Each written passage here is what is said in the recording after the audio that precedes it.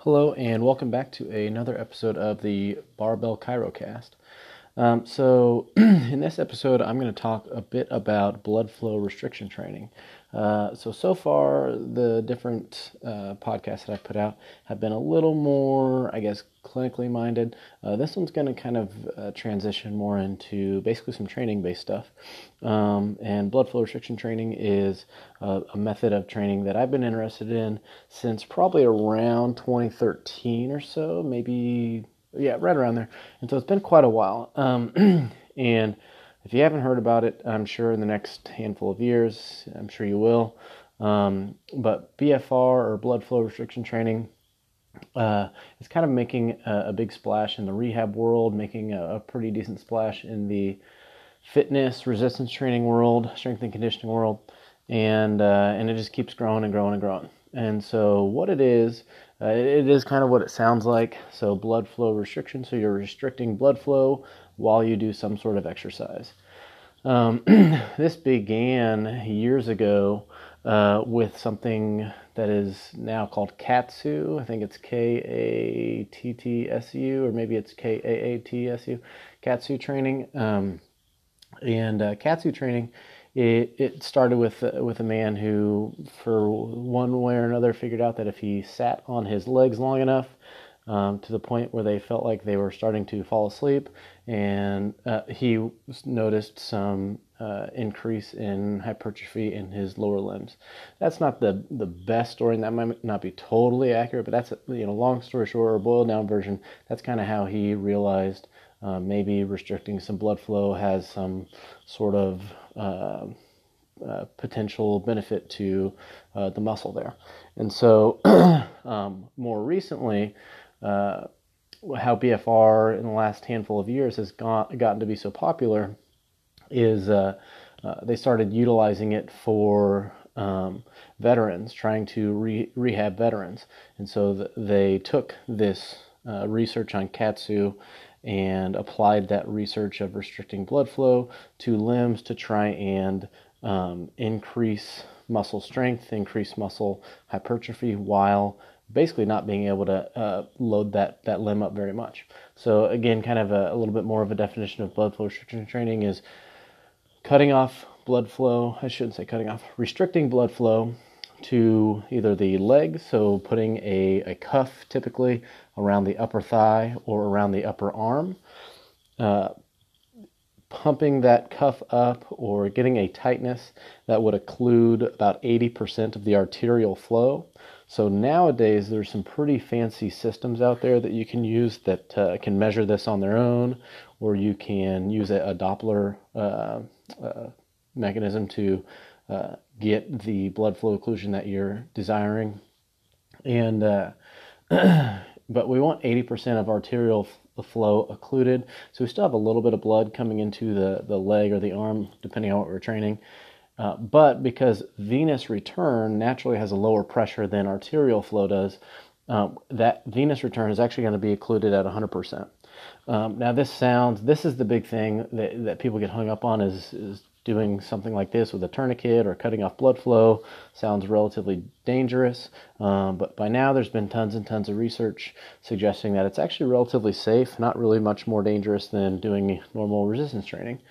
And so now, obviously, I'm not advocating that everyone, as soon as you get done listening to this, you'll wrap up your legs or anything. I would definitely advise you, if you wanted to do something like this, look in your area to see if there's someone that has cuffs or knows what they're doing to be able to apply this. I'm just kind of, like I said, with these episodes, explaining some different topics that I'm interested in. So, but the point of doing BFR is being able to do some sort of training for the muscles without needing to get under a heavy load. So a lot of rehab is designed to try and increase muscle strength, increase muscle size, and obviously that's what a lot of people are doing when they're doing resistance training. The catch with that is, typically speaking, to get pretty good results with gaining strength and gaining size for the muscle, you need to have a pretty good stimulus to get that adaptation. Now, if you are injured or hurt, it's pretty easy to understand or see that, being able to get under heavier loads to create that stimulus is not super easy. So with blood flow restriction training, what you can do is you can put these cuffs on the upper arm, upper leg, do the training, and only need to use about 20 to 30% of your 1 rep max. And so that's a pretty substantial cut in overall weight needed during exercise. And so obviously this is, you can start to see why BFR is basically taking off pretty fast in the rehab world. Because again, we don't necessarily need the heavy loads and we can still get a pretty good stimulus from the muscle. So again, just kind of backtracking just a second, in the muscle development world or hypertrophy world, there's 3 main mechanisms that we can basically get muscle hypertrophy from. One of them is mechanical load, so just having some sort of external load that you would normally see at the gym. Another, or number 2, would be muscle damage. So typically with this, we're talking more eccentric work, things that really pull the actin and myosin apart. So this is a lot of times that muscle damage is kind of attributed to things that really make you sore, kind of give you that DOMS sensation. And then the third avenue for hypertrophy or muscle growth is metabolic work. And so this is higher reps. This is essentially when you start to get that muscle burn. That's kind of what we're talking about with that. And so these 3 principles, obviously they usually work together. You don't usually just have one of these and not the other, right?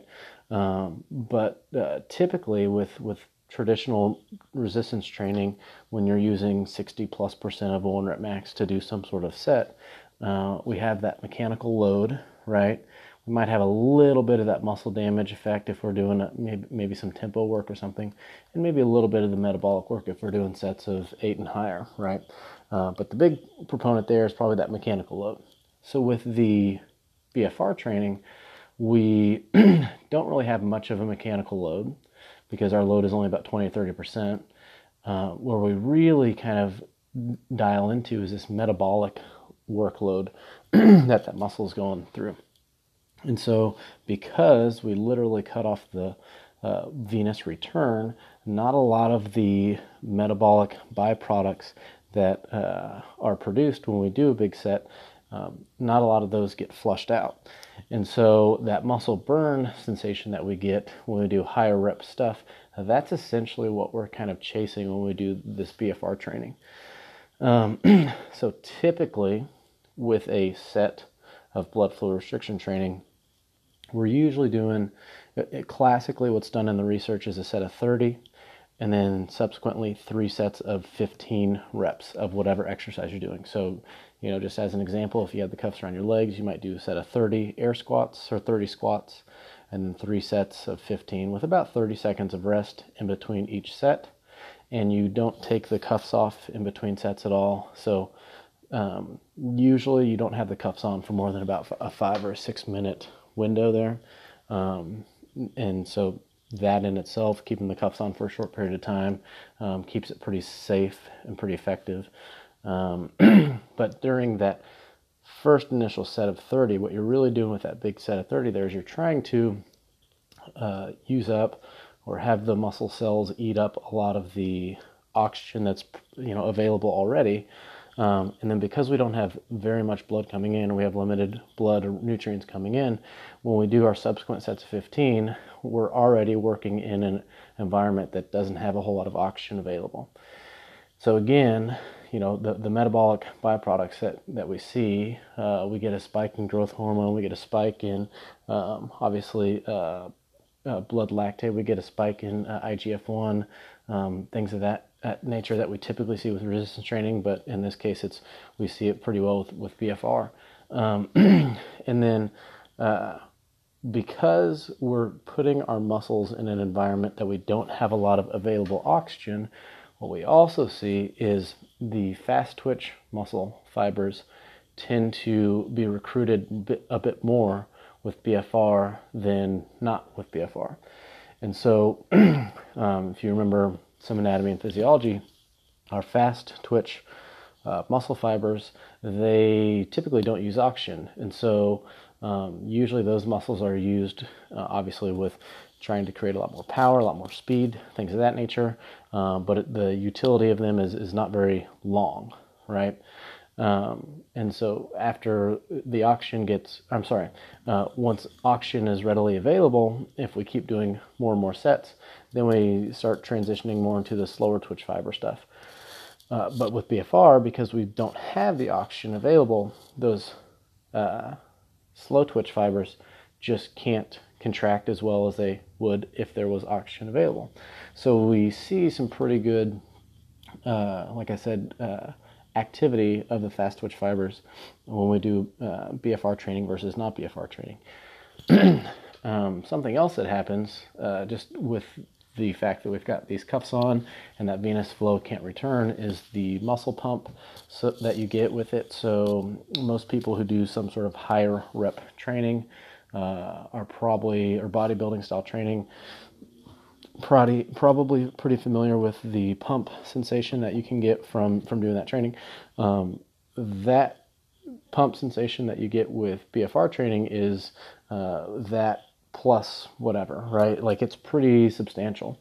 But the very interesting thing about that pump sensation or that cell swelling effect that you get is that cell swelling in itself is a signal for protein synthesis to occur.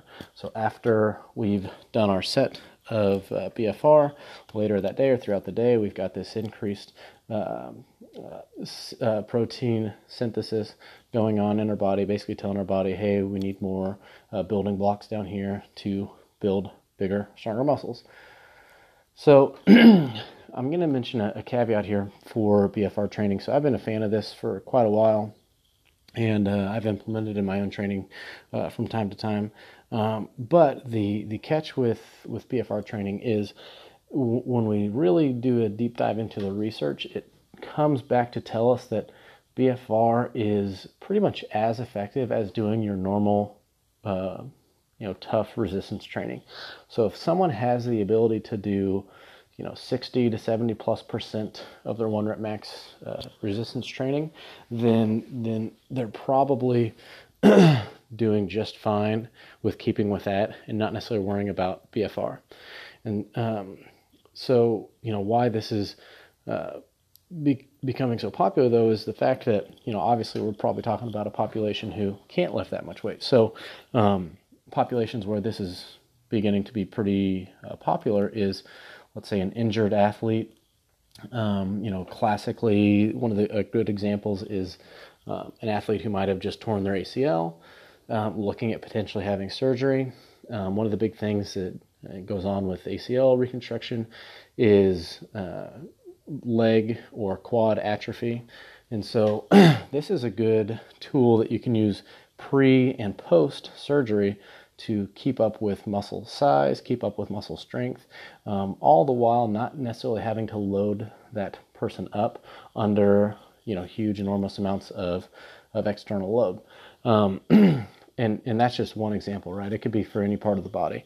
Another population that this is, I think, going to be pretty popular with, especially in the future, is the geriatric population.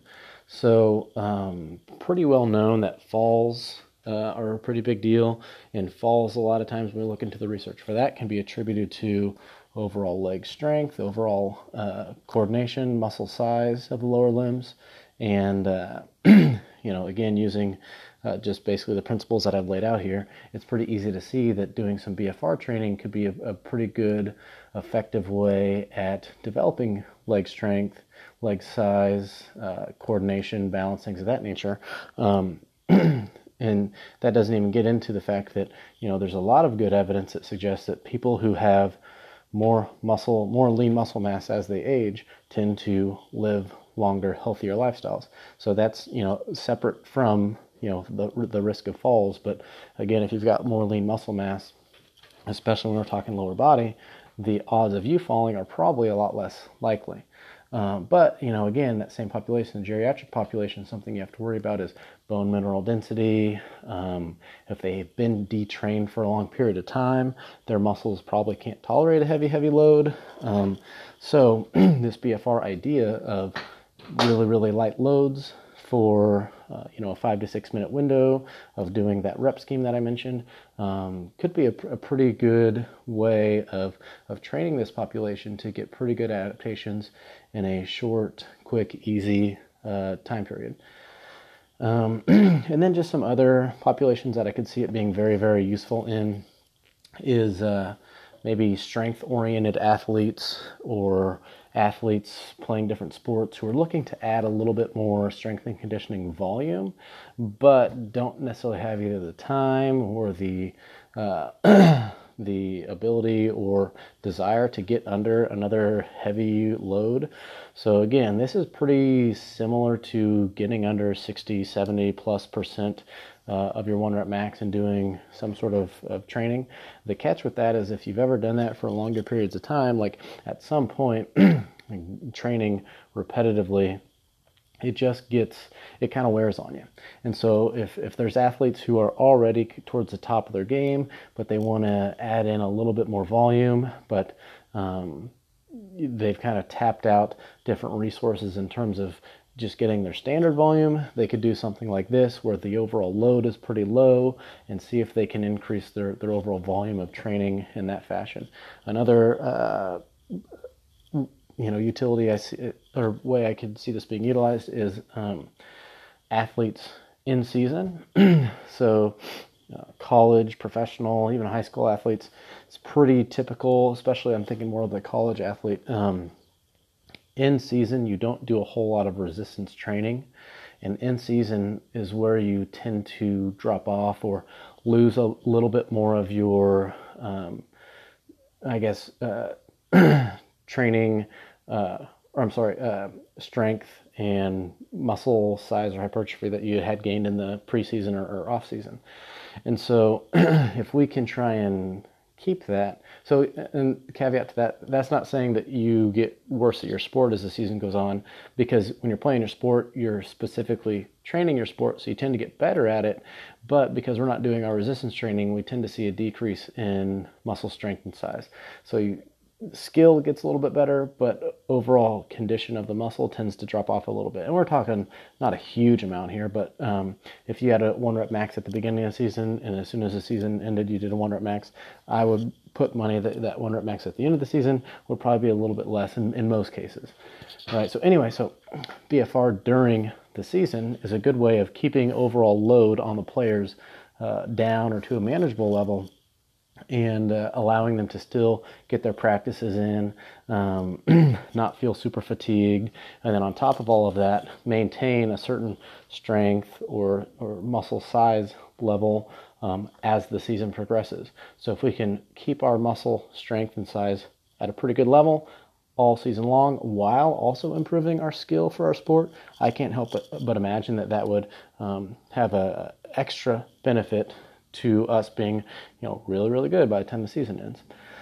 So those are some of the different ideas or places I could see BFR being pretty darn beneficial.